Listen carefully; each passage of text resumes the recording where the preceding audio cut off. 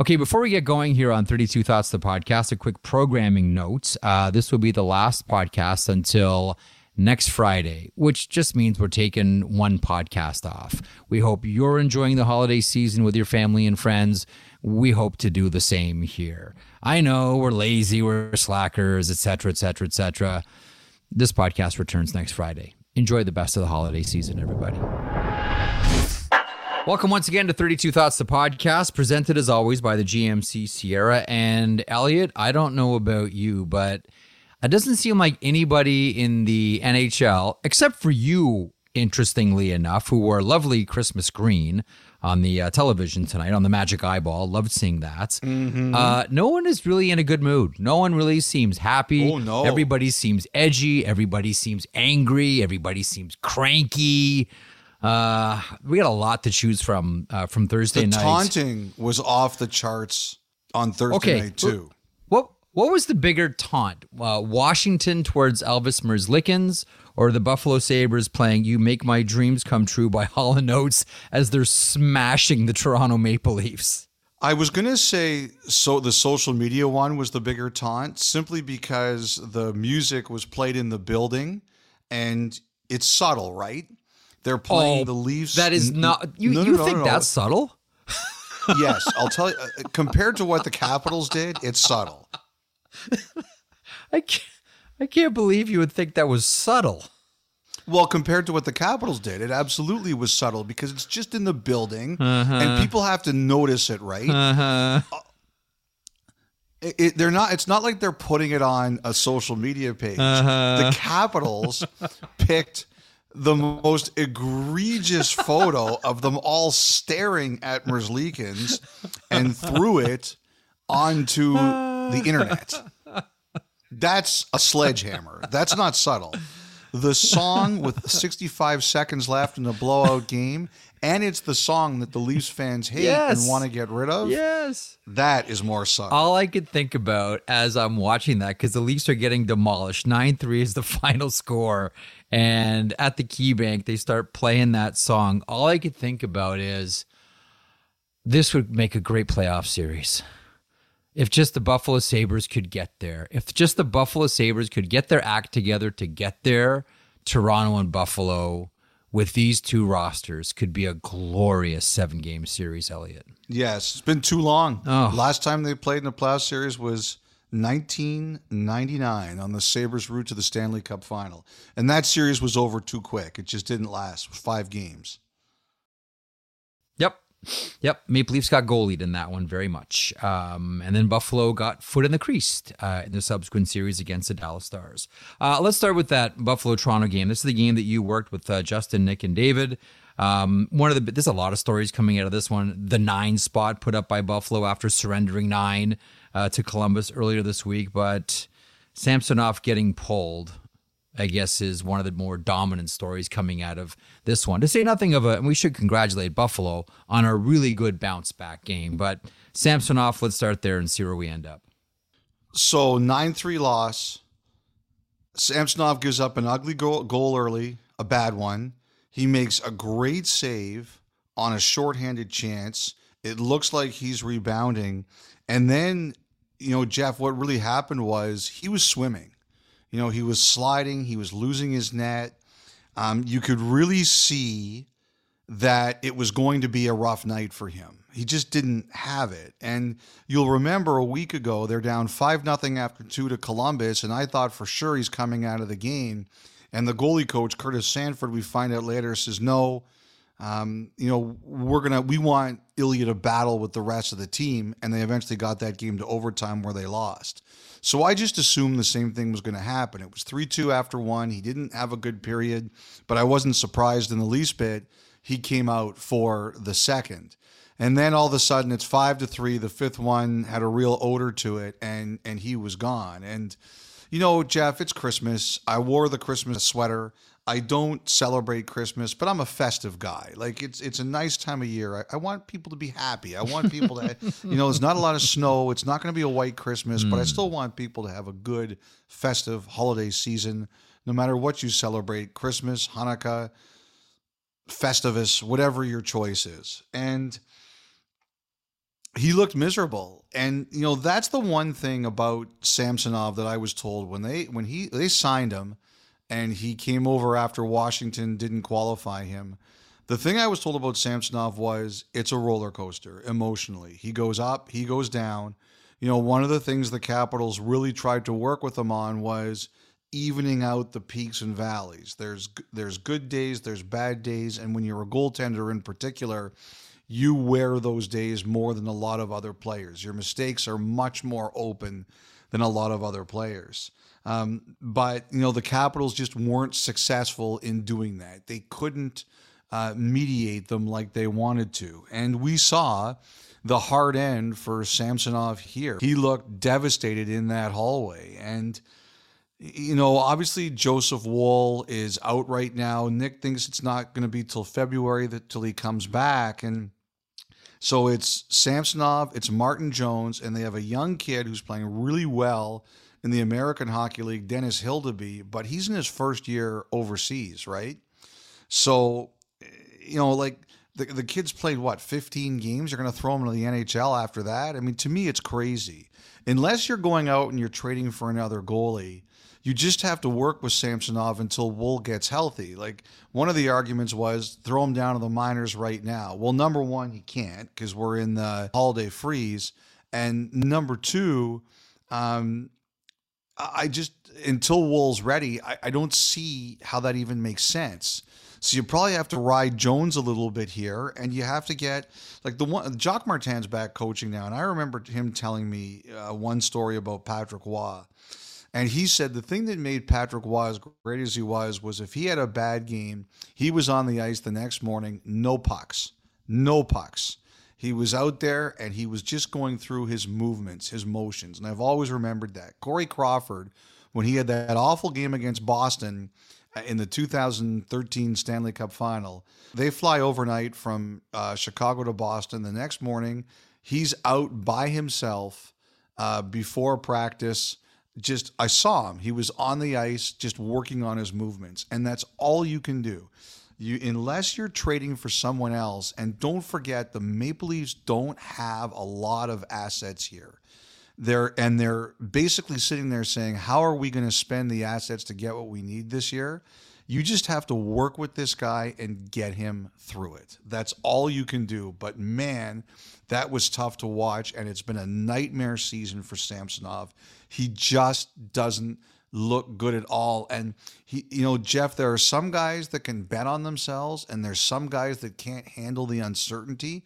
And he's got uncertainty after this year, and he just looks like a guy right now who's having trouble handling the uncertainty. Yeah. And they were terrible in front of him. They didn't help him out. And listen, I don't think the Maple Leafs helped out Martin Jones at all either. Like, that was a team that quit. By the end, everybody was doing elevator practice as the Buffalo Sabres danced all around them. But speaking of netminders, what about the guy at the other end of the rink? And that's Devin Levi, who, listen, we talk about bounce backs. That was a big bounce back for Levi. Yeah, and to be honest, I didn't think Buffalo was that great in the first period, but they stabilized themselves, I thought. And then in the second, I was kind of talking about how it was still winnable. I have not had a great year for predictions, I have to say. This might be my worst year of predictions in my professional career, which is really saying something. Because when it got to 8-3, people were tweeting at me like, do you still think this is a winnable game? It was pretty funny. I have to hand it to those people. Levi, it's interesting there. So I wrote something in my notes on Thursday where I talked about how the Sabres made him promises. And I do think there is a debate in the Sabres organization about what's the right way to do this. And obviously right now he's in the NHL. He went to the minors, the American League, for a weekend, but then they had an injury and needed him back up.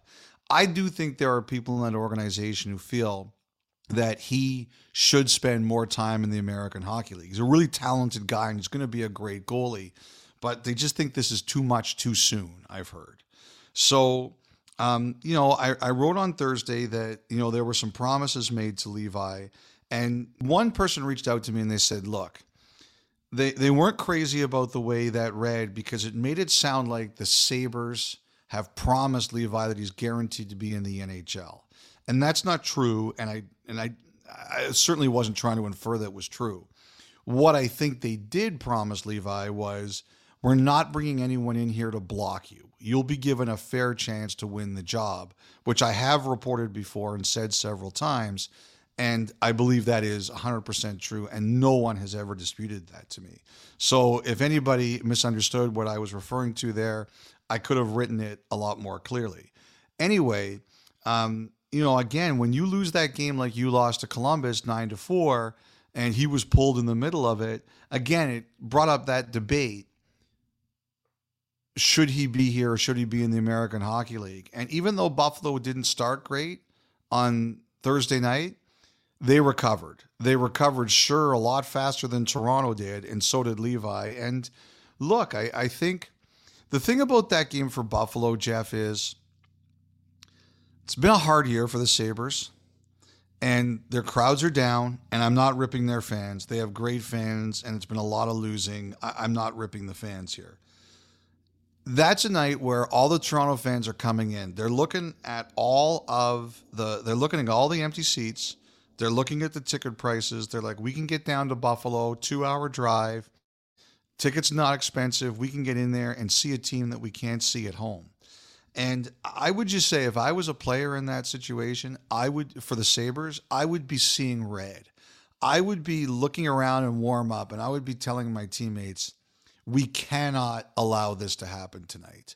Like, I think, if you're the Sabres, there would be people that they'd buy their season's tickets, they'd keep 38 games, and they'd sell the other 3 to the Toronto fans, and they'd make all their money back. That happened for years. But when you're good and your fans are in there and the Leaf fans are in there, I think you can tolerate that to some degree. But when you're not very good and the fans are staying away and the Leaf fans are coming because they're like, oh, it's so cheap to buy these tickets, you would be like, no, not tonight. I'm not standing for this. I'm not putting up for this. We are not losing this game. And especially after the loss they had earlier this week to the Blue Jackets, like, I don't know where this is going to go for Buffalo this year, but you have to make a stand on a night like this and saying, I am not rolling over for the Toronto Maple Leafs and their fans. And that's the way I would feel if I was a player on the team. And the way Okposo looked when he scored that goal. Oh, he's laughing. It was the 6-3 goal. He's just laughing. Well, also, he was fist pumping. He had a nasty look on his face. It was meaningful to him, and it should be. To me, that's a pride game for Buffalo. Just like Saturday night for Toronto is going to be a pride game against Columbus because they just got their asses kicked. Yeah. One final thing on this, and I want to move on to a couple of other things, mainly Edmonton and New Jersey here. What are the chances that on Wednesday, March the 6th, which is the next time these two teams meet, and that one is in Toronto, the in-house entertainment has Sabre Dance queued up in case the Maple Leafs are running away with it? Oh, yeah, that's a good one. Oh, yeah. This is hockey now, and I love it. Maybe they'll serve chicken wings if Toronto goes up 4 goals. Like, some player just on the ice will eat one in the goal celebration. If I'm working for the Maple Leafs, that's what I have queued up for that one. But then the Toronto Maple Leafs, the players themselves, have to live up to their end of the bargain. Well, living up to their end of the bargain and ending their 3-game losing streak, the Edmonton Oilers beat the New Jersey Devils. This was an interesting game. 6-3 is the final score. 3 goals in 69 seconds. Connor McDavid, Leon Draisaitl, Adam Ernie turned a 3-2 deficit into a 5-3 lead. 6-3 is the final score. Your thoughts on this one? Akira Schmid started for the New Jersey Devils. Calvin Pickard goes for the Edmonton Oilers. Your thoughts on this one? I mean, there's some rumors out there that Lindy Ruff is in trouble. Mm-hmm. Let me ask you something. Do you think that's fair? I don't, because but then again, I think this about a lot of coaches. I think that Lindy Ruff is getting goalied. Like Akira Schmid got the quick yank, but I mean, listen, I don't think they have much faith in him, and I don't think they have much faith in Vitek Vanacek being anything more than maybe a backup goaltender. As harsh as that may sound. Again, like how many coaches have you seen fall victim to bad goaltending? And that's what's happening with the New Jersey Devils. Not only that, hang on, let me pause on this one. Not only that, I want to swing back to Lindy Ruff here in a second. But I think that the most under-discussed story of huge significance in the NHL is the loss of Dougie Hamilton with the New Jersey Devils. I thought you were going to say Timo Meier. Dougie Hamilton. Don't you think? That is a number one defenseman. It's a big loss. I think it's enormous. I think it's gigantic. And you couple that with the goaltending, maybe we shouldn't be so surprised that the New Jersey Devils are struggling and aren't the spot that we thought they'd be in. Well, that was a bad loss. There's no question about that. It was a really bad loss. And again, Calvin Pickard, he's now won 3 out of 4 in Edmonton's net. He's bought them time. I think it's great. I'm happy for him. Yeah, I say good for him. Like good for Pickard. New Jersey here, the biggest challenge that you face is you're not allowed to go backwards, right? Correct. They made the second round last year. You're not allowed to go backwards. You're not allowed, but hang on, you're not allowed to, but you know what the history of hockey is with developing teams? What's that? Bunny hops. 2 bunny hops forward, 3 bunny hops backwards, 1 bunny hop forwards, 2 bunny hops backwards. Like that's, I know you're quote unquote not allowed. An expectation is that you develop and your development only goes one direction. But history tells us that's not true. It's not even close to true. But you're talking about fairy tale land, and I'm talking about the real world. You're really not allowed to go backwards. And here's the thing. Lindy Ruff a couple of years ago, his status there looked uncertain, and Jack Hughes really backed him, and he stayed. Mm-hmm. And last year, remember, after 2 games, it was the fire Lindy, and Tom Fitzgerald was like, "Is everybody crazy? It's 2 games into the season, and let's calm it down." And they go to the second round, and then the sorry Lindy chants too. Let's not forget about those. Yeah, then the sorry Lindy chants. They go to the second round. Ruff got a short extension, which he had this year. I think he got 1 year and an option. I'm not 100% positive, but I believe that's kind of what it is in that area. And Travis Green comes in as an assistant, sort of like in some people's eyes, coach in waiting, right? That whenever it happens, he's your guy. So there's this kind of thing here that if you need a succession plan, you kind of have one.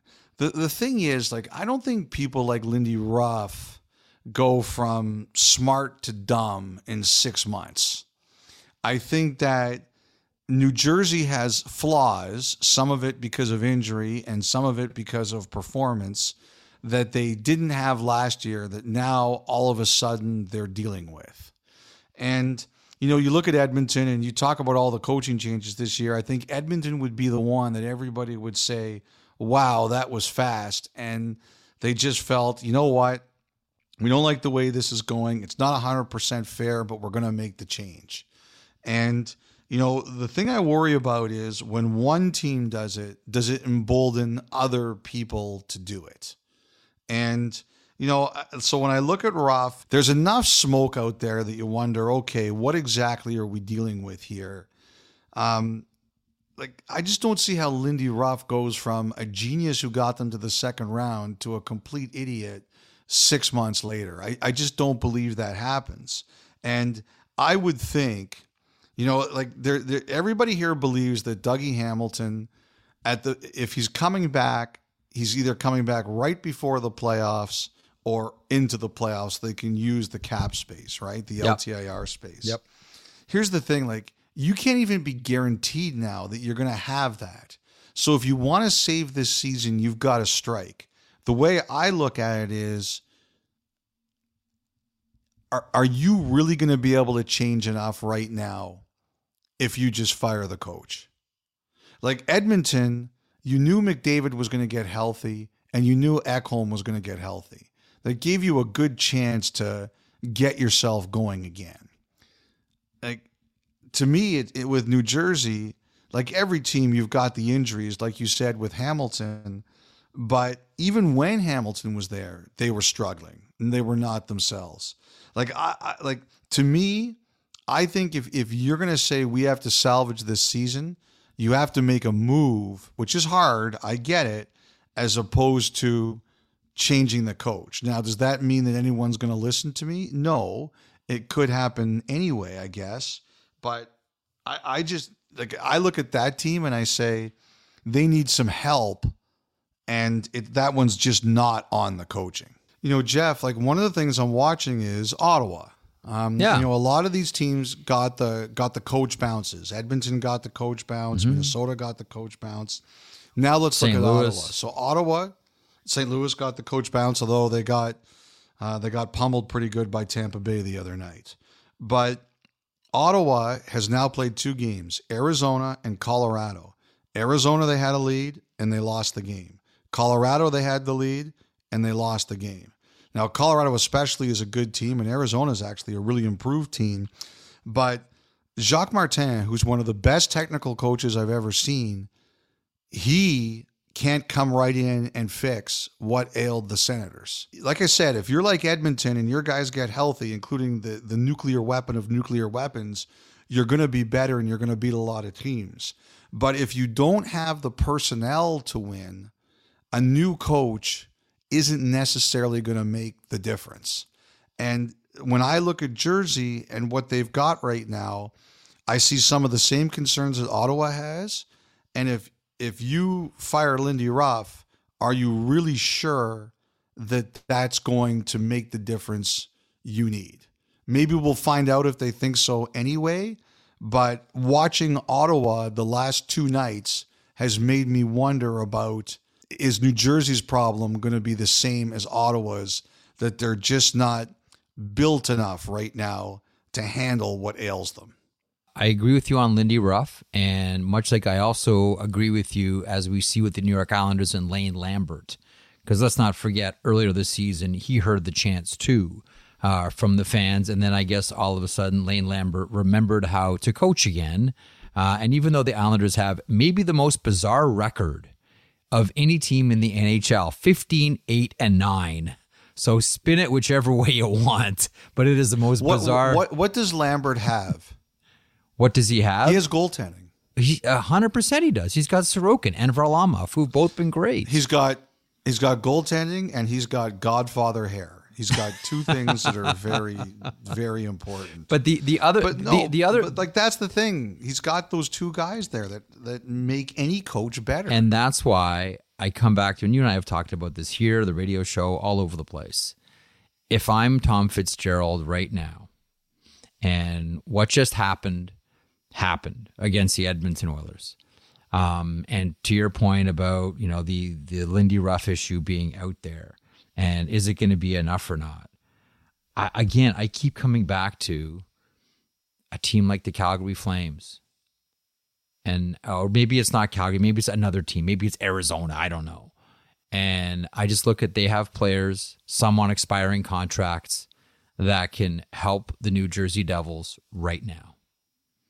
I don't know that Calgary's at the point right now where they're going to throw the towel in on the season and say, okay, we're getting rid of all these guys because we're getting great offers. But if I'm New Jersey, like I look at expiring that's the obvious one, right?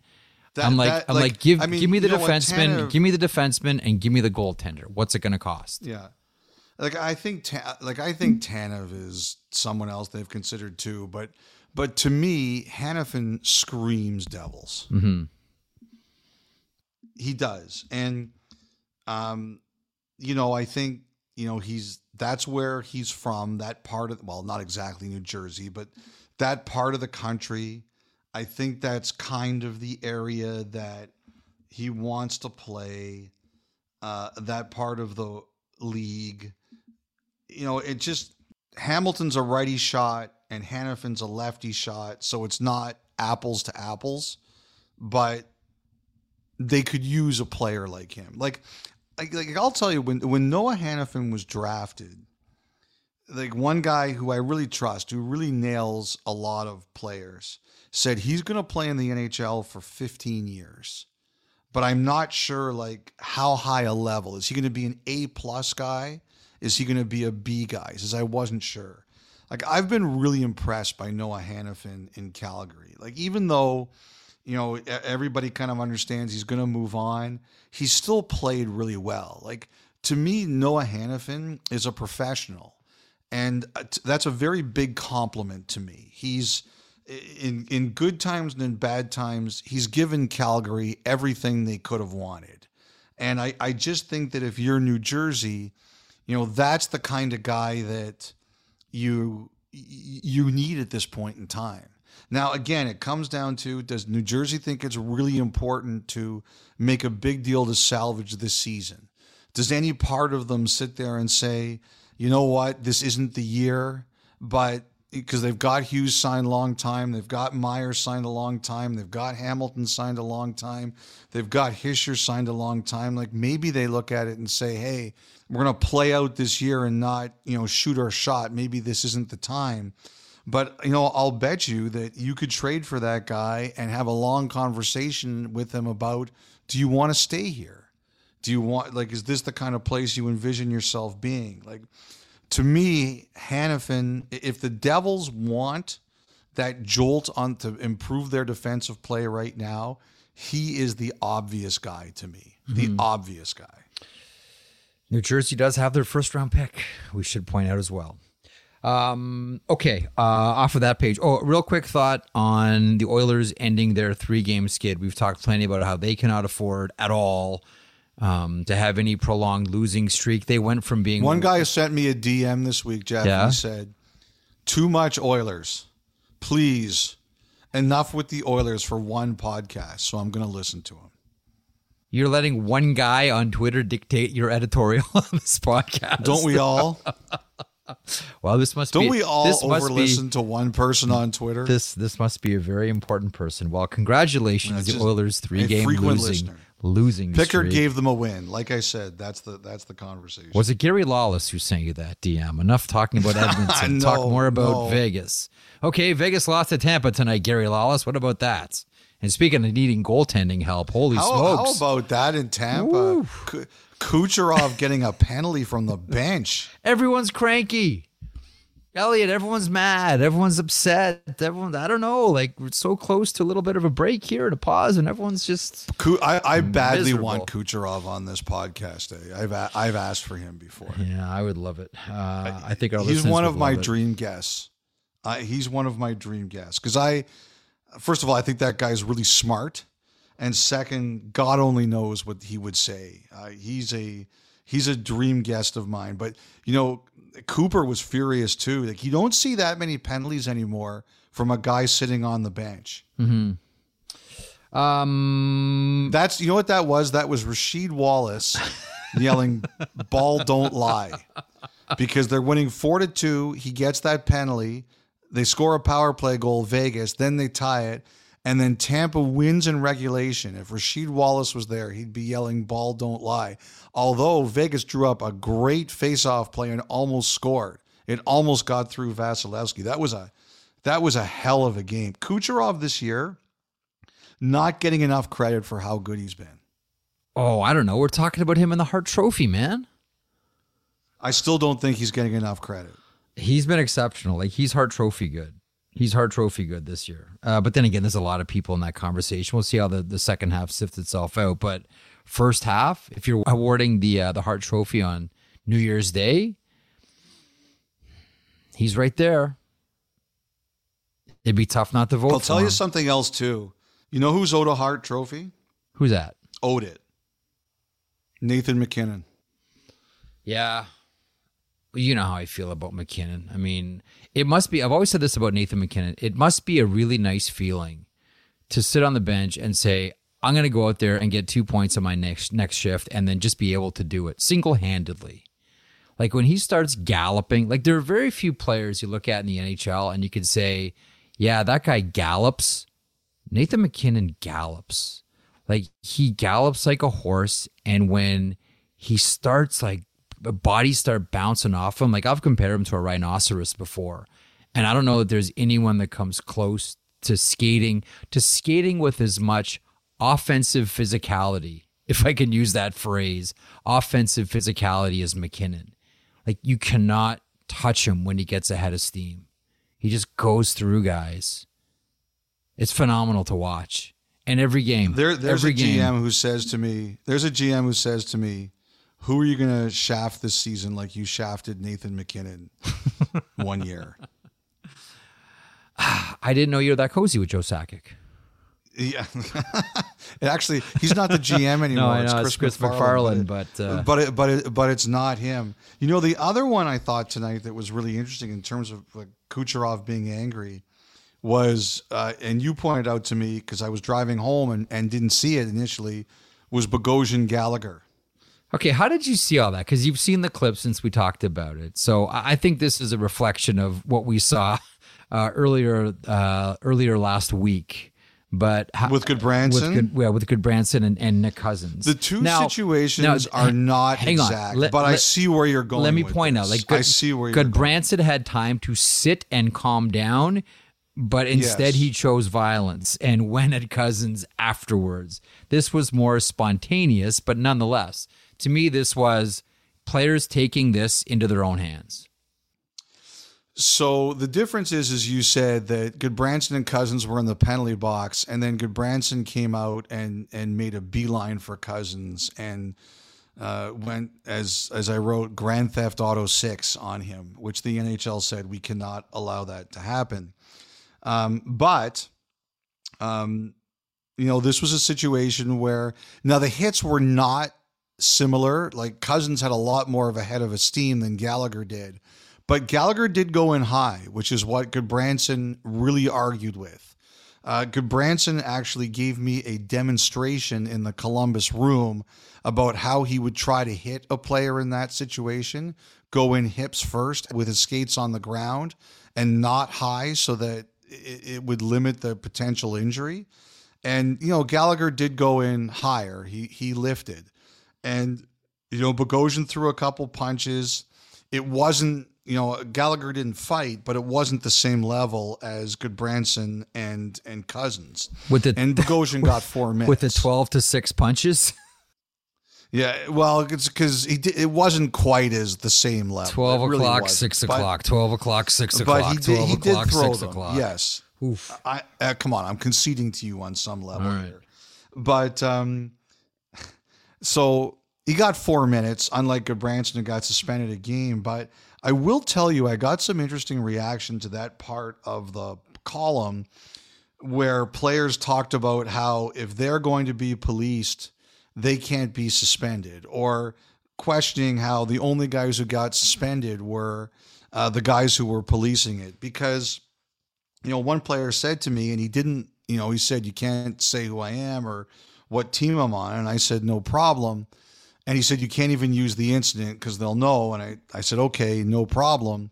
But there was a situation where one team didn't like a hit from another player, and they went to the official about it. And the official said, look, that's not a penalty and not a suspension.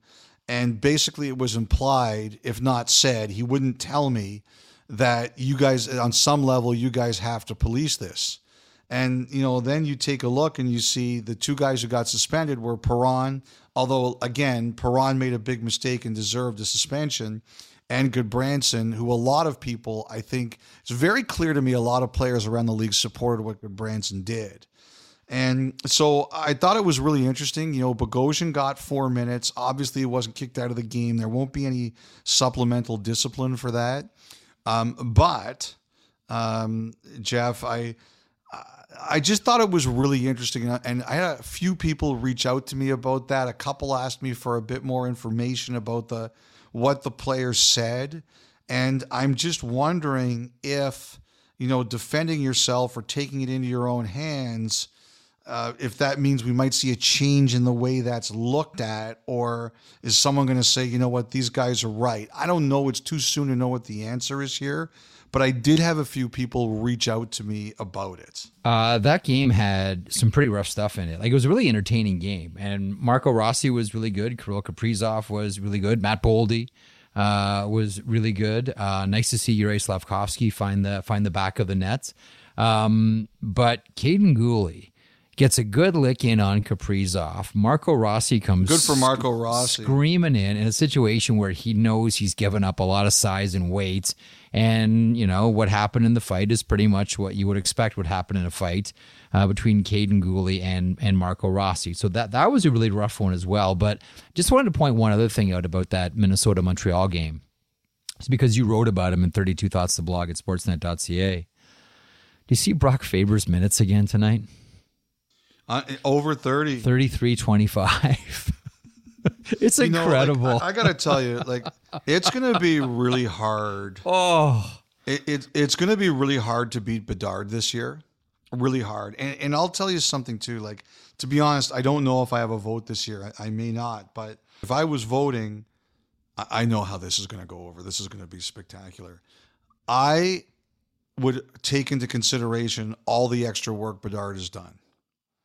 All the extra media, everything that's kind of happened around him this year. I think he should get credit for that. And if I was voting, and I understand that not everybody would agree with me, and that's fine, but it would be my vote, my opinion. I would factor in all of the extra media he's gone through this year and all the other things he's taken on his shoulders. I think that's a factor. It would matter to me if I was voting. Now, I know some people are going to hear that and say you're a complete idiot and it shouldn't matter.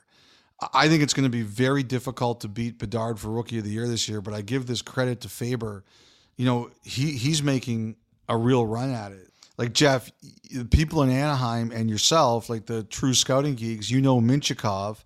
I don't know him that well. He's good, man. He's 0.55 points a game as a rookie defenseman. Best defenseman in the OHL I counted, last year. Best defenseman in the OHL last year. 10 rookie Ds in the cap era that are better than that.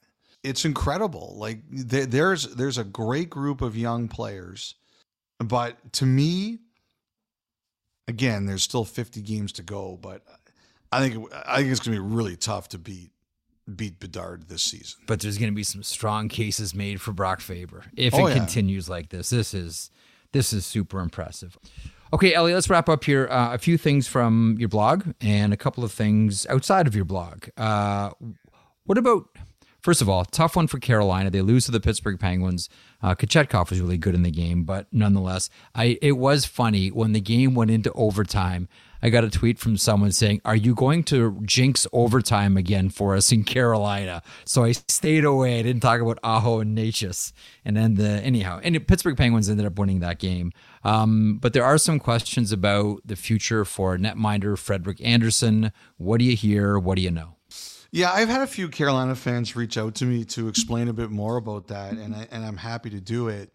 Don Waddell said earlier this week that he's been given the all clear to resume skating, and to be honest, I'm not casting aspersions on anybody. I just couldn't find the original note, so I just I'm not questioning anybody here. I can't find the original note, but it basically said he could be back in a month. There was a report that came out. I just had a couple of people just say to me, be very careful with the timeline here. And because I don't think anybody really knows. These are blood clots, right? And, my favorite blood clot story, and I imagine that a lot of people don't have a favorite blood clot story. Oh, I thought everybody did. My favorite one was when Dmitry Yushkevich played for the Maple Leafs, he tried to play with one. And he threw a fit when they told him he couldn't play. And they said, Dmitry, if you get cut, you could bleed out. And he's like, I'm willing to risk it. I know. And they were like, okay, no, that's not happening. So, and people said, I remember a player told me that if you could have seen this argument, you still wouldn't have believed that it was actually occurring. Mm-hmm. But blood clots are, a serious thing. And all I can tell you is I had some people say, just be very careful on the timeline. People are hopeful Andersen will be able to play and resume his career, but nobody really knows for sure. So That's what I'm being careful about. Okay. A couple of things from the blog. SAP Arena in Munich, Global Series to Germany. Yeah, Munich appears to be on the list, Jeff, and they're building a new arena there. The SAP Center, Red Bull, the team that's playing there, and I think also the basketball team that plays there are going to be in that arena, and it's going to be ready for next season. And I know some people who went and toured it, and they said it's spectacular. And the word out there is that NHL teams will be coming. And of course, there are German players in the NHL. It's a good place to go to. It makes a lot of sense. So it's definitely on the radar. Okay, if they go there, here's my prediction. Here's Jeffy throwing darts. Here are your 4 teams. Ottawa Senators. Okay. Edmonton Oilers. Yep. Chicago Blackhawks. San Jose Sharks. I mean, all of that makes sense. All of it makes sense. I'm just saying, tuck it away. If it happens, let's remember this conversation. If it doesn't, this conversation never happened. Nolan Patrick. What's the story on Nolan Patrick? So I kind of feel badly. I don't know how this story started, but obviously I saw all the tweets. And then someone said to me, there's a company he's working for. And I guess a member of the social media team tweeted out that he had retired and he was joining the organization to, teach young players, which is very good and noble. And I didn't think much of it. And I tracked down his phone number and I texted him and I said, hey, could I just talk to you about your career and how you're doing? And, he wrote back pretty quickly and he said, look, I didn't announce my retirement. I haven't decided anything. And I just prefer not to talk right now. And I said, no problem. And I told him I was going to put it in my notes that he actually hadn't retired. And he said, fine, no issue. And I just said, look, leave it open-ended. When you're ready to talk, I'd love to talk. And, as someone told me, he's really private. He's a really quiet guy. Like you've had more experience with him, Jeff.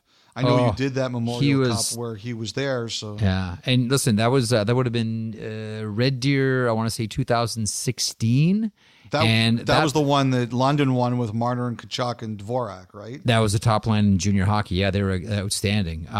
But yeah, getting there, like Brandon getting to the Memorial Cup, Nolan Patrick was on a completely different level. Like it's one of the best single performances we've seen of any player in Western Hockey League playoff history. He was an absolute force.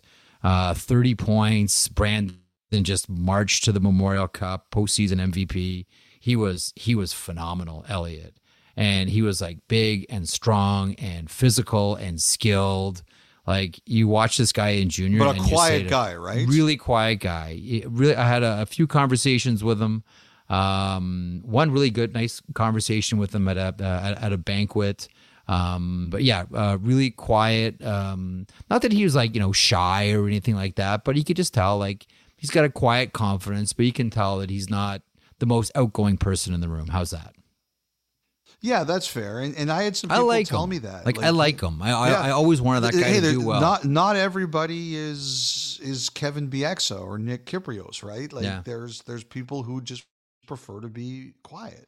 And, somebody said to me that, he wouldn't like all that attention, especially if he hadn't retired.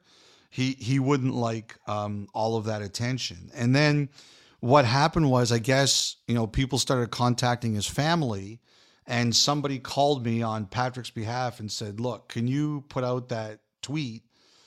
Because he just wants like people to stop contacting him and his family. And, I wasn't crazy about it because, look, I know what it's like to get something wrong. And, I don't like to contribute to that on social media. And, but clearly his family was getting overwhelmed. So I just figured it was, the better thing to do. And, someone said to me too, he's 25 years old. He just turned 25 in September. they said, why would he file retirement papers? Like, he's still young enough that if he decides he wants to go back and try again at some point, why not? And actually thought that made a lot of sense. Like, who knows how he's feeling now, and he's battled a lot of health issues, but maybe somewhere down the road, he'll be able to get healthy enough, or he'll say, I really miss it. I want to try to play somewhere where I might love it and try something out. And hopefully someday that can happen for him, health permitting. The one thing I thought was really interesting is young players are going to be able to submit video to him, and he's going to look at it, which is great. He's going to pass on the knowledge. That's awesome. Okay, Ottawa Senators. One of the names you brought up in your notes, John Gruden. Now, we've talked about John Gruden before. This is for the coaching position, and we'll see how this all sorts itself out, whether it happens during the season, whether it happens after the season. We'll see what happens. But John Gruden very much knows Michael Andlauer and Steve Staios. He coached for the team they own in the OHL, then Hamilton, now Brantford Bulldogs. He's the coach of the AHL Toronto Marlies, and he would have to be considered, how shall we say it, Elliot, a person of interest for the Ottawa Senators. I think he's got a shot at that job. I do think this. I think the Senators, one thing that's very clear, like someone said to me, if they wanted Woodcroft, if they wanted Evison, or they wanted somebody who was available now, they could have hired them already. And I guess that's true in Ottawa's case, but I don't think they want to think like that. Like, they know Ottawa's identified its young core. It's Stützle, it's Tkachuk, it's Norris, it's Batherson, it's Pinto, it's Sanderson, it's Chychrun, it's Shabbat. And, Ridley Gregg, I think, is a guy who's really coming. Someone said, what about Zub? He's a little bit older, but, obviously I think Zub's a really good player too. They have one shot to get this right with a coaching hire, to make sure that when these guys are in their prime, they're going to be able to win. They are not going to rush into anything, I don't think. The one thing that could change here is if they get a chance to talk to Gruden in season and he knocks their socks off, I guess that could always happen, possibly. But the one thing that I've said to people is, we have to get this right. There's a realization that of all of the things that Andlauer and Staios are going to do, this is the most important, getting the coach right from a hockey point of view. Like, people talk about the GM, Staios is going to be the boss. He's going to be running the show. You've already got the boss in place. This is the person who's going to run your bench, hopefully for 5 to 10 years. And I think there's a real, like I said, the sentence coming out of Ottawa is, we've got to get this right. And they're right. They absolutely do. Okay. We've seen players, on a different topic here. We've seen players before, comment about their team. We've seen players comment about coaches. We've seen players comment on a lot of things after losses. But Devon Toews going at his players on the Colorado Avalanche this week was unique, essentially saying, there's a lot of guys here that think they're playing a lot better than they actually are, which is a pretty unique twist on how to take a swipe at your teammates. What a weird year in Colorado. It's been bizarre. And you've written about it, and you've talked about it Saturday on Headlines. The idea of what's next for Colorado. Earlier in this podcast, you brought up Nathan McKinnon, and listen, he goes out and scores 4 goals on Thursday night. They beat the Ottawa Senators 6-4. Mikko Rantanen has the other 2 as well. And I think we're all waiting here now for the next shoe to drop in Colorado. They have to be looking. Lindholm is, one of the more obvious names that's out there. What do you think McFarland, Sakic have up their sleeve here? Well, I think one of the things that they have to deal with is cap. They don't have a lot of it. One of the challenges for them will be doing anything quickly. They've built up the points, right? They've banked the points. They don't have to rush. But I think that the teams who've talked to them know that they can't necessarily race into anything because they don't have the cap room to do it. But there's definitely a feeling that when teams are ready to deal, make sure Colorado knows, because they want to know when they absolutely have to do something. Like I think they're in on Lindholm. He's a perfect fit for what they need. I talked about it the other podcast, but like he fits what they could really use. I just think that. It's almost like an NBA team this year. Like you look at like the beef of someone's relative saying something that pisses off a player. Like that's right out of the NBA, man. Of course, like, yeah. That is there. I tried to find out who Taves was talking about the other day, but there was some real omerta there. It was like, yeah, you're not finding out. Like we're not telling you who that is. So, but clearly the message was received. But that's all. It was also very NBA. Like it's pretty interesting how maybe the Avalanche saw the Nuggets win the NBA championship last year, and they have to take some of that personality into their game. The other thing it says to me about them is they're not satisfied. They are they won a Stanley Cup 2 years ago, and last year you have your hangover and everything, and you lose Landeskog, and it's hard to win. And I think everybody recognizes what a big loss Landeskog is for them. Yeah, they're not buying any more excuses this year, Jeff. Like the years of the excuse, they had their 1 year of excuses. That's over, and not winning this year is not acceptable. And I do think they're going to try to do some things. You take a look, they've got 3 players forwards in the top 7 of ice time among forwards. The Maple Leafs are the only other team that has 3 in the top 20, and Nylander's 20th. So I think, you can't do that all year. Even a guy like McKinnon will burn out. And in the postseason, especially if you're going to run into Vegas, what is the thing that Vegas beats you with the most? It's depth. So I think they know they're going to have to do something, and they will do something. But a lot of what I've seen this year is the pride of a team that is letting everybody know that they don't want to be gas in the wind. They want to be more than a one-hit wonder. Let's finish up this A block by talking about quickly here the Dallas Stars. Really exciting overtime win Thursday night against the Vancouver Canucks. Boy, did Thomas Harley ever look good in this game. But you wrote in your notes about Maverick Bourque and Logan Stankoven, about how they're pushing and how do you get him into the lineup. And the problem with Dallas is they don't have any salary cap space. Like it's going to take an injury to make this happen, or a trade to make this happen. But make no mistake about it. Like I think you're bang on with this. These guys look like they at least deserve a look up with the big club.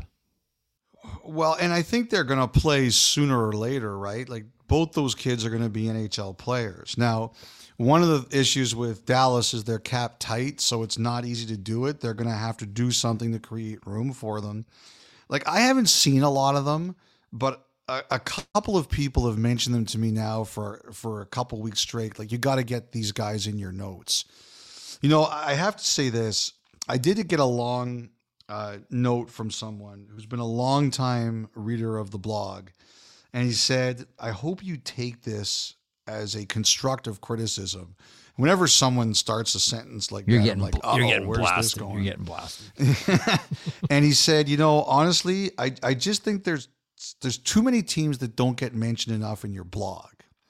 And I kind of thought about it, and you know what? It's probably a fair criticism. Like it's always going to skew heavy towards Canada because I'm based in Canada and I deal with the teams more. But you know what?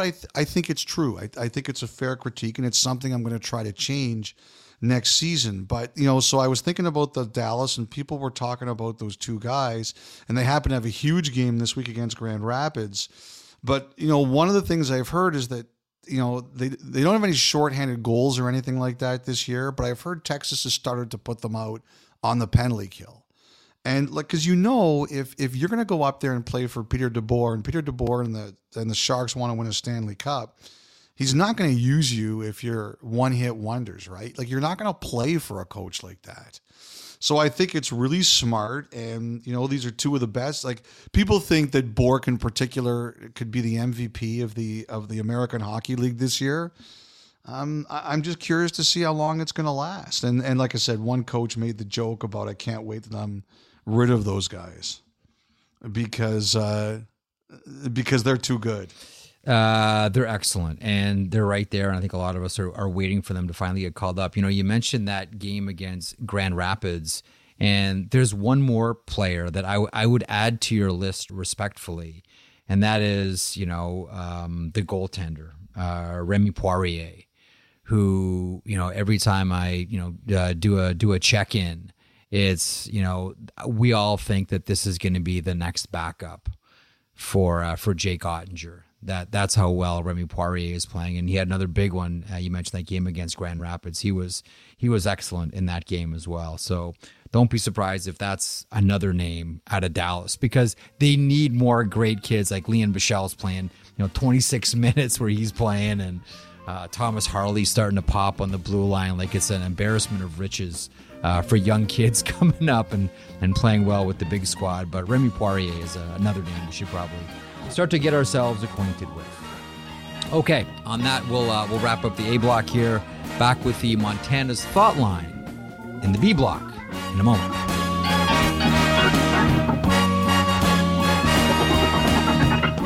Listen to the 32 Thoughts podcast ad-free on Amazon Music, included with Prime.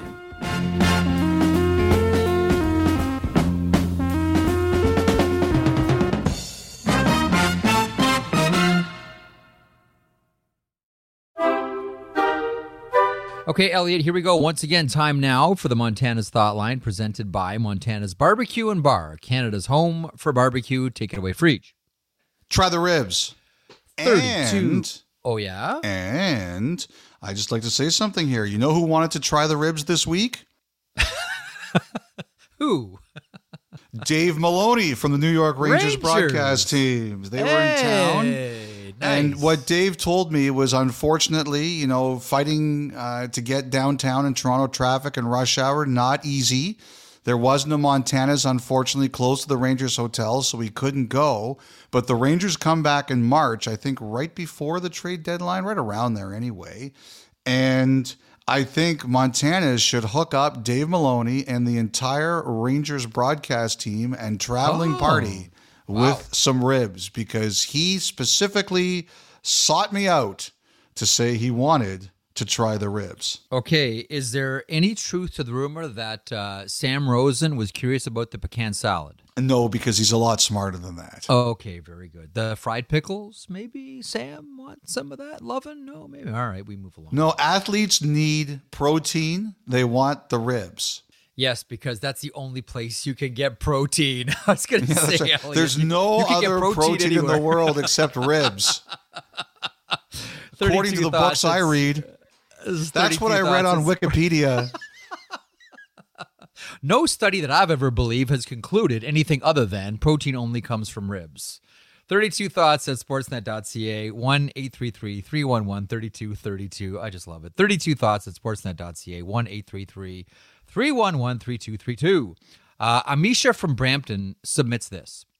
Hi there, Amisha from Brampton here. I want to start by saying love the podcast, all the work you guys put into it. My question is based on something that happened in one of my games last weekend. Keep in mind, it's just U18 girls double B. So my team had a delayed penalty called on us, and the play was in our end. The other team missed a pass to their D on the point, and the puck was slowly going down towards their now empty net as the goalie had left to get the extra skater on. One of my teammates was out skating their defense. Now, obviously, if she possesses the puck on her stick, then the whistle would blow. But what if she just dove on the ice or tripped without actually possessing the puck and it went in?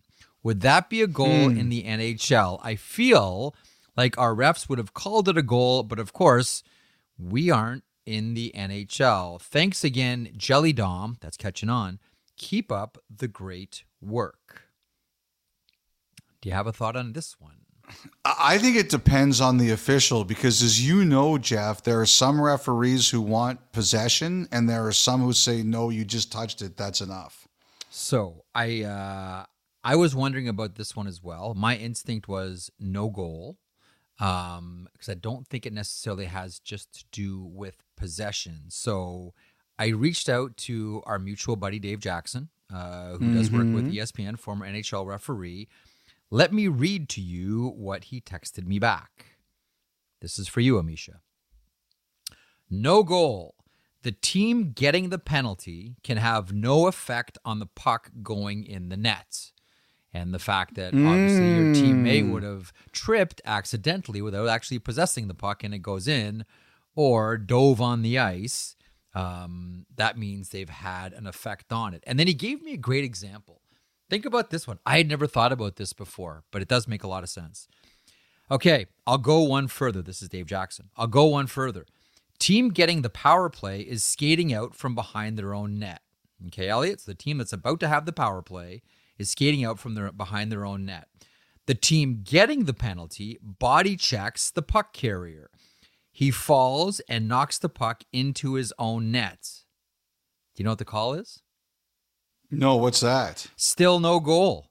Even though the other team never touched the puck, the only way it counts is if they put the puck in their own net with zero input from the penalized teams. You can have no input into the goal. It doesn't have to be touched. Even if you body check someone and the puck goes in the net because of it, it is still ruled no goal.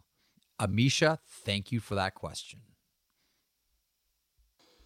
I can't believe some of the stuff that people think of. I love really it. don't. I know it. you do. I have it. to say it's twisted in its own way. It's really twisted in its own way. I don't know whether to respect it or be disgusted by it. It's probably both. It's the holiday season. Be respectful. Okay. Amisha, thanks for that question. See, sometimes I love talking to people that ask questions that challenge a lot of my assumptions about the game or present different scenarios, because then it leads to things like that. Okay. Garnet in Peterborough.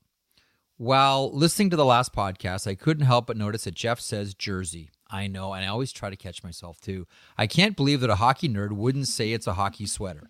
But Cherry was big about that. Don Cherry always said sweater. It's a sweater. It's not a jersey. But my question is, this is Garnet again, is there a rule that says nameplates have to be on the back of the sweater? I just think the Canadian sweater would look better with just a number the way that the Yankees uniform does. Good job, everybody. Garnet and Peterborough. Freach. There is a rule, and the reason I remember there's a rule is, do you remember what Harold Ballard did with the Maple Leafs when we were kids? Very creative, and you can explain the reason why, too. A blue nameplate on a blue jersey so you couldn't see it. So what happened was, what Elliot is You had talking to buy more about, programs. In the 70s, the NHL mandated that all the sweaters had to have nameplates on them. And Harold Ballard, the late owner of the Toronto Maple Leafs, felt that that would hurt program sales. So as a way to, I guess, tweak the nose of the NHL, he said, okay, fine, I'll put the nameplate on, because it didn't specify that if you're wearing a blue jersey, it had to be white letters. So he put blue letters on a blue jersey, white letters on a white jersey. So no one could see it. As program sales were still robust, Elliot. Ballard. That's all I can say. Okay, here's one for you. Philip from Slovakia. Hey guys, longtime listener Philip here from Slovakia. I have two quick questions for you.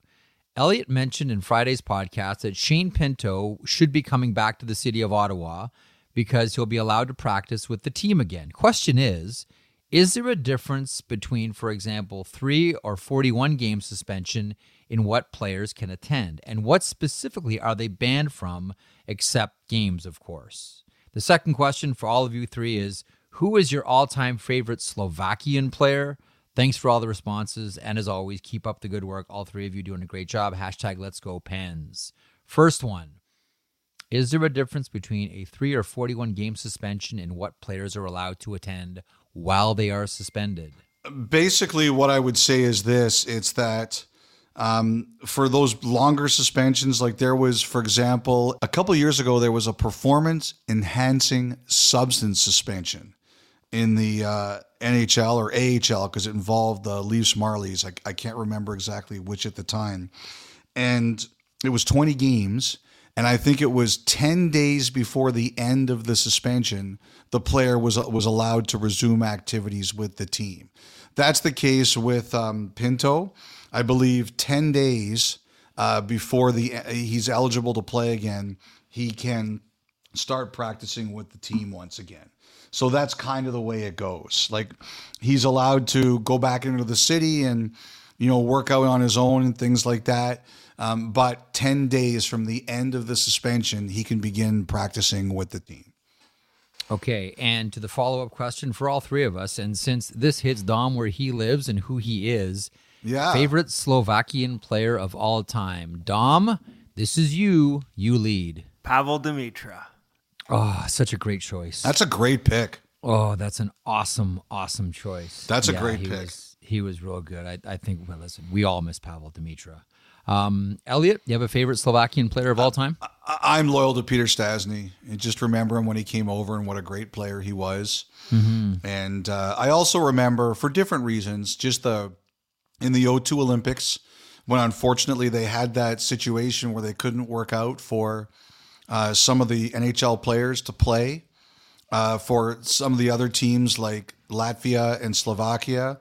I just remember Archer Zerbe and Stastny. He sat on the bench and eventually he went in and played because it was tough for them to see how they couldn't get their full complement of players.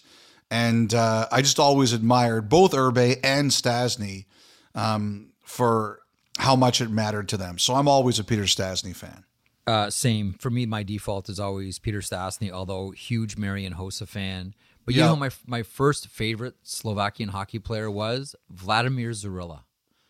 Vladimir Zarilla was the goaltender. He was the goaltender for Czechoslovakia in the 1976 Canada Cup, and I remember him well for two reasons. One, he terrified me in that game against Team Canada when he shut them out 1-0, and I thought, there's no way anyone's going to score on this guy. Canada ended up winning that Canada Cup. And then I remember the jersey swap at the end. This is one of the great traditions in international hockey when each team gets together and they swap jerseys. Rogie Vachon was the goaltender for Canada. Man, what a great tournament he had as well. That made me a huge Rogie Vachon fan.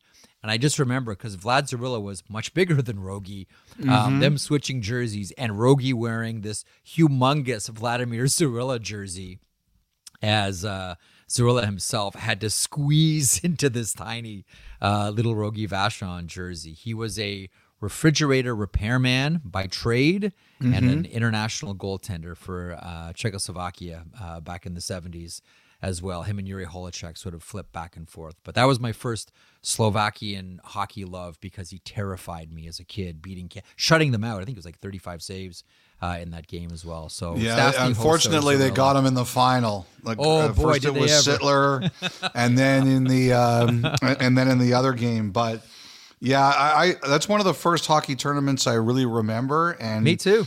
I do remember Zarilla gaining a ton of fans for how well he played. He was awesome. Thanks for that one. Much appreciated for that email. Matt in Victoria. Hey guys, love the pod. Massive hockey fan. Eat, live, and breathe hockey. I've had numerous conversations with coworkers, friends, and family this past week in regards to the Luongo Ring of Honor versus retiring his number. I absolutely believe that teams should honor the amazing players that come through their franchise. However, I do not believe that players should not be able to wear that number again. I'm also a big soccer fan, and they don't retire numbers in football. Messi grew up watching his idol Maradona and wanted to wear his number 10 shirt to make him proud. Same for Neymar with Pele. Why can't these idols in hockey be remembered but still have children who idolize them and one day want to wear that jersey proud? Maybe that's why Mitch Marner wore 93 watching the Leafs and Doug Gilmour. Obviously, I don't know that, but you don't know. That's true. I just know my favorite team growing up and still is the Vancouver Canucks. My favorite number still is number 10 because of Pavel Bure. So I'd love to hear your thoughts on retiring numbers 32 of them. Terrible joke, LOL. Thank you, and great job, everyone. Well, that does happen. The Leafs did that for a long time before they took the numbers out of circulation. So that's definitely occurred. Obviously, Taylor Hall, when he went to Edmonton, he wore Kevin Lowe's number 4. So it does happen here and there. I don't know. I've always had a thing for retired numbers. One of the Sporkle quizzes I always play is, can you name the retired numbers in all these sports? I think there is something to going to a game and seeing that banner and trying to understand who that player was. Like, one of the stories I did at CBC that I really loved doing was, who was the first number retired among the Pittsburgh Penguins? Michel Briere, number 21. Yeah, passed away. And just the story about him and who he was. And, one of the real nice things about that doing that story was, he was a young player who died in a car accident. His girlfriend at the time was pregnant, and just the son realizing that people wanted to know about his dad, and is that the same if the number's not retired? I don't know, but I've always had a thing for retired numbers, and Calgary's another team. I think they've only honored Al MacInnis and not retired it. I don't know. I love to see retired numbers. It's a personal preference. Everybody's different, but I love it. The one retired number story that I keep coming back to, and I've never really had what I consider a satisfactory answer for it, is number 6 with the Detroit Red Wings. And that was Larry Orey, Little Dempsey, as they called him, one of Gordie Howe's favorite players. As a matter of fact, in Detroit, he was Gordie before Gordie came along. That was the style of player that he was. And his number 6 was retired by former Wings owner James Norris. And then when the Ilitches bought the team, the number was unretired, but it is out of circulation. Nobody wears number 6, even though it has been unretired by the Detroit Red Wings. I have yet to receive an answer as to why the jersey was unretired, and have yet to receive an answer why nobody, other than his cousin once in Detroit, has ever been able to wear the number 6. It's one of my white whales, Elliot, is finding the truth behind the Larry Orey story. One day I'll find it. Today's not that day. If Mickey Redmond can't find out, nobody can. He knows everything in Detroit. Help us, Mickey. Help us with the Larry Orey story. Okay, Justin in Newfoundland. Hearing the conversation on Jeff's show with Eric Engels about Jake Allen emulating Tuukka Rask during the 2019 final, and I have a somewhat related question about practicing power plays. When a team is practicing their power play, do they typically work on the penalty kill in their own style simultaneously, or do they try to emulate the basic penalty kill strategy of an upcoming opponent, even if it doesn't necessarily match their own style? May become convoluted during the season, but seems like a fair strategy to deploy during playoff preparation. As always, great job, Jeff Elliott. And new Amel, P.S., try the ribs. I think it happens both ways. I've seen both. I think a lot of it. I think that when you're in a 7-game series, you want to emulate as much as you can, or do video work around things like which way each penalty killer shoots, which way they hold their stick, where they position themselves. I can see teams trying to emulate the penalty kill of their opposition. That just flat out makes sense. I think it was the Canadians once. I can't remember for sure, but I think I remember them telling me at practice they were going into a playoff series, and it was against the Bruins when they were putting Char in front of the net. And they said, that's a tough one to emulate. I think they said something like Brian Giunta or Mike Camilleri's not going to do it or something like that. We have to go to the zoo to get a giraffe and put him in a Bruins jersey, stand him in front of the net. We'll finish up on this one. Doug in New Jersey. Hello from New Jersey. As a hopeless bandwagoner of the Devils and a new fan of the league, your pod has been a wonderful resource to learn more about the game and the beautiful and proud nation of Canada. Oh, thanks. Thanks for that one. My question is, When did dads/moms trips become a regular part of the NHL calendar? The Devils had all their fathers go to the games this past Saturday and Sunday, and a lot of funny content has come out of it. Those are always great cutaway shots. I particularly liked how debonair the European dads looked compared to their schlubby American and Canadian counterparts. Some of the Euro dads dress it up, man. They look good. Do you guys have any favorite parents' trip stories? I just mentioned White Euros Whale a second ago. I don't know. I don't know why, but Euros really dress well compared to a lot of us. Well, we're schlubby here, according to Doug and I guess so. Schlubby American and Canadian counterparts. You know how a couple of seconds ago I mentioned my white whale with Larry? I have another white whale, and I'm determined to get it out of him. How many white whales are there? I got a lot, man. In Moby Dick, there was only one. I think you're only allowed to have one. Okay, well, this is maybe not a white whale. Gray whale? I don't know. Bruce Boudreau, and he will not tell me. He refuses to tell me who the team was. But it could either only be Washington or Anaheim or Minnesota or Vancouver. In one of his stops with one of these teams on the dad's trip, the dads one night went to a bar and got in a full-on bar brawl. And apparently the players were none too pleased and kind of embarrassed about it the next day. He refuses to tell me, Elliot. And if maybe you're a player from one of those teams and would like to share that information on one of those teams in one of those seasons, Elliot, dad's trip, bar brawl. That sounds like Anaheim. Look at that team and tell me the fathers wouldn't get into a fight. I would say Anaheim, although you know what? Sometimes it's what you least expect. Too. I don't know. Maybe it was Washington. Maybe it was Minnesota. Could it have been Vancouver? I don't know. Any favorite parent trip stories? One of the first father's trips I can remember was when we were working at CBC and the Red Wings did it in Atlanta. And there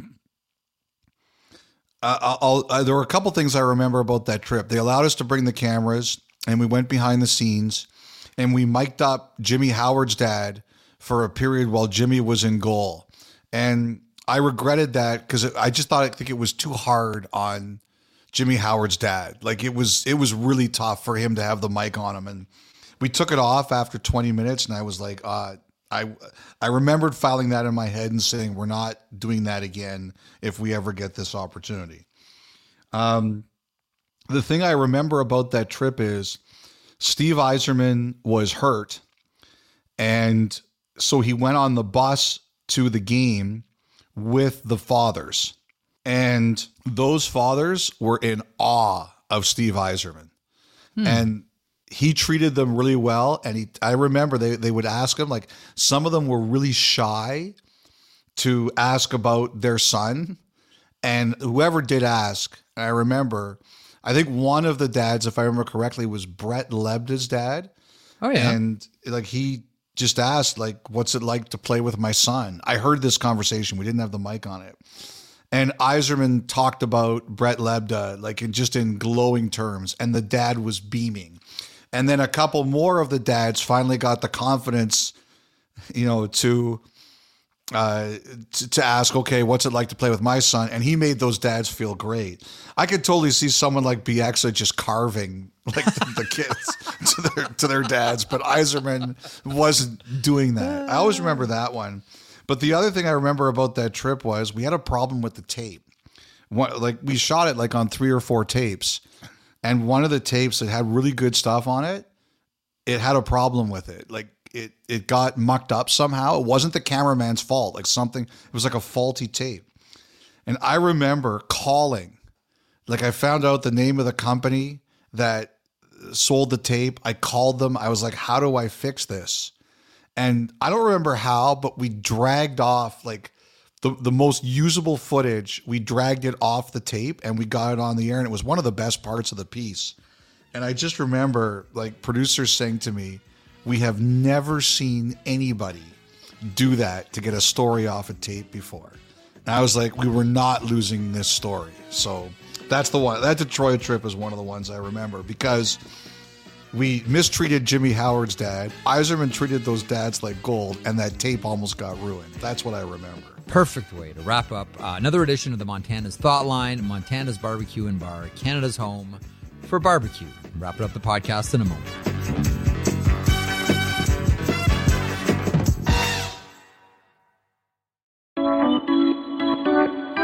Okay, Elliot, wrapping up the podcast here for another week. And don't look now, but 51-year-old Jaromir Jagr is playing hockey again. We've talked about it before, why he's doing it.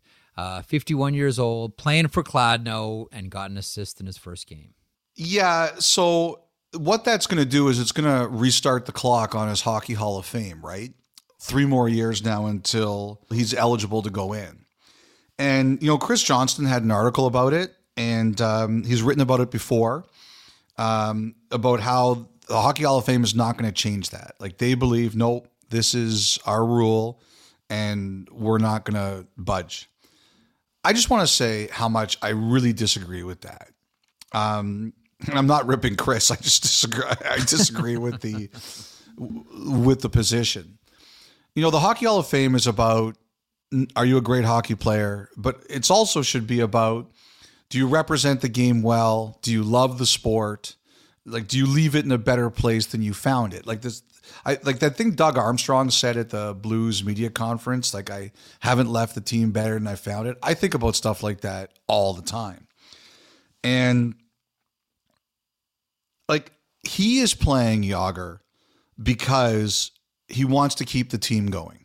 He is worried that if he retires and doesn't play, the team will not survive.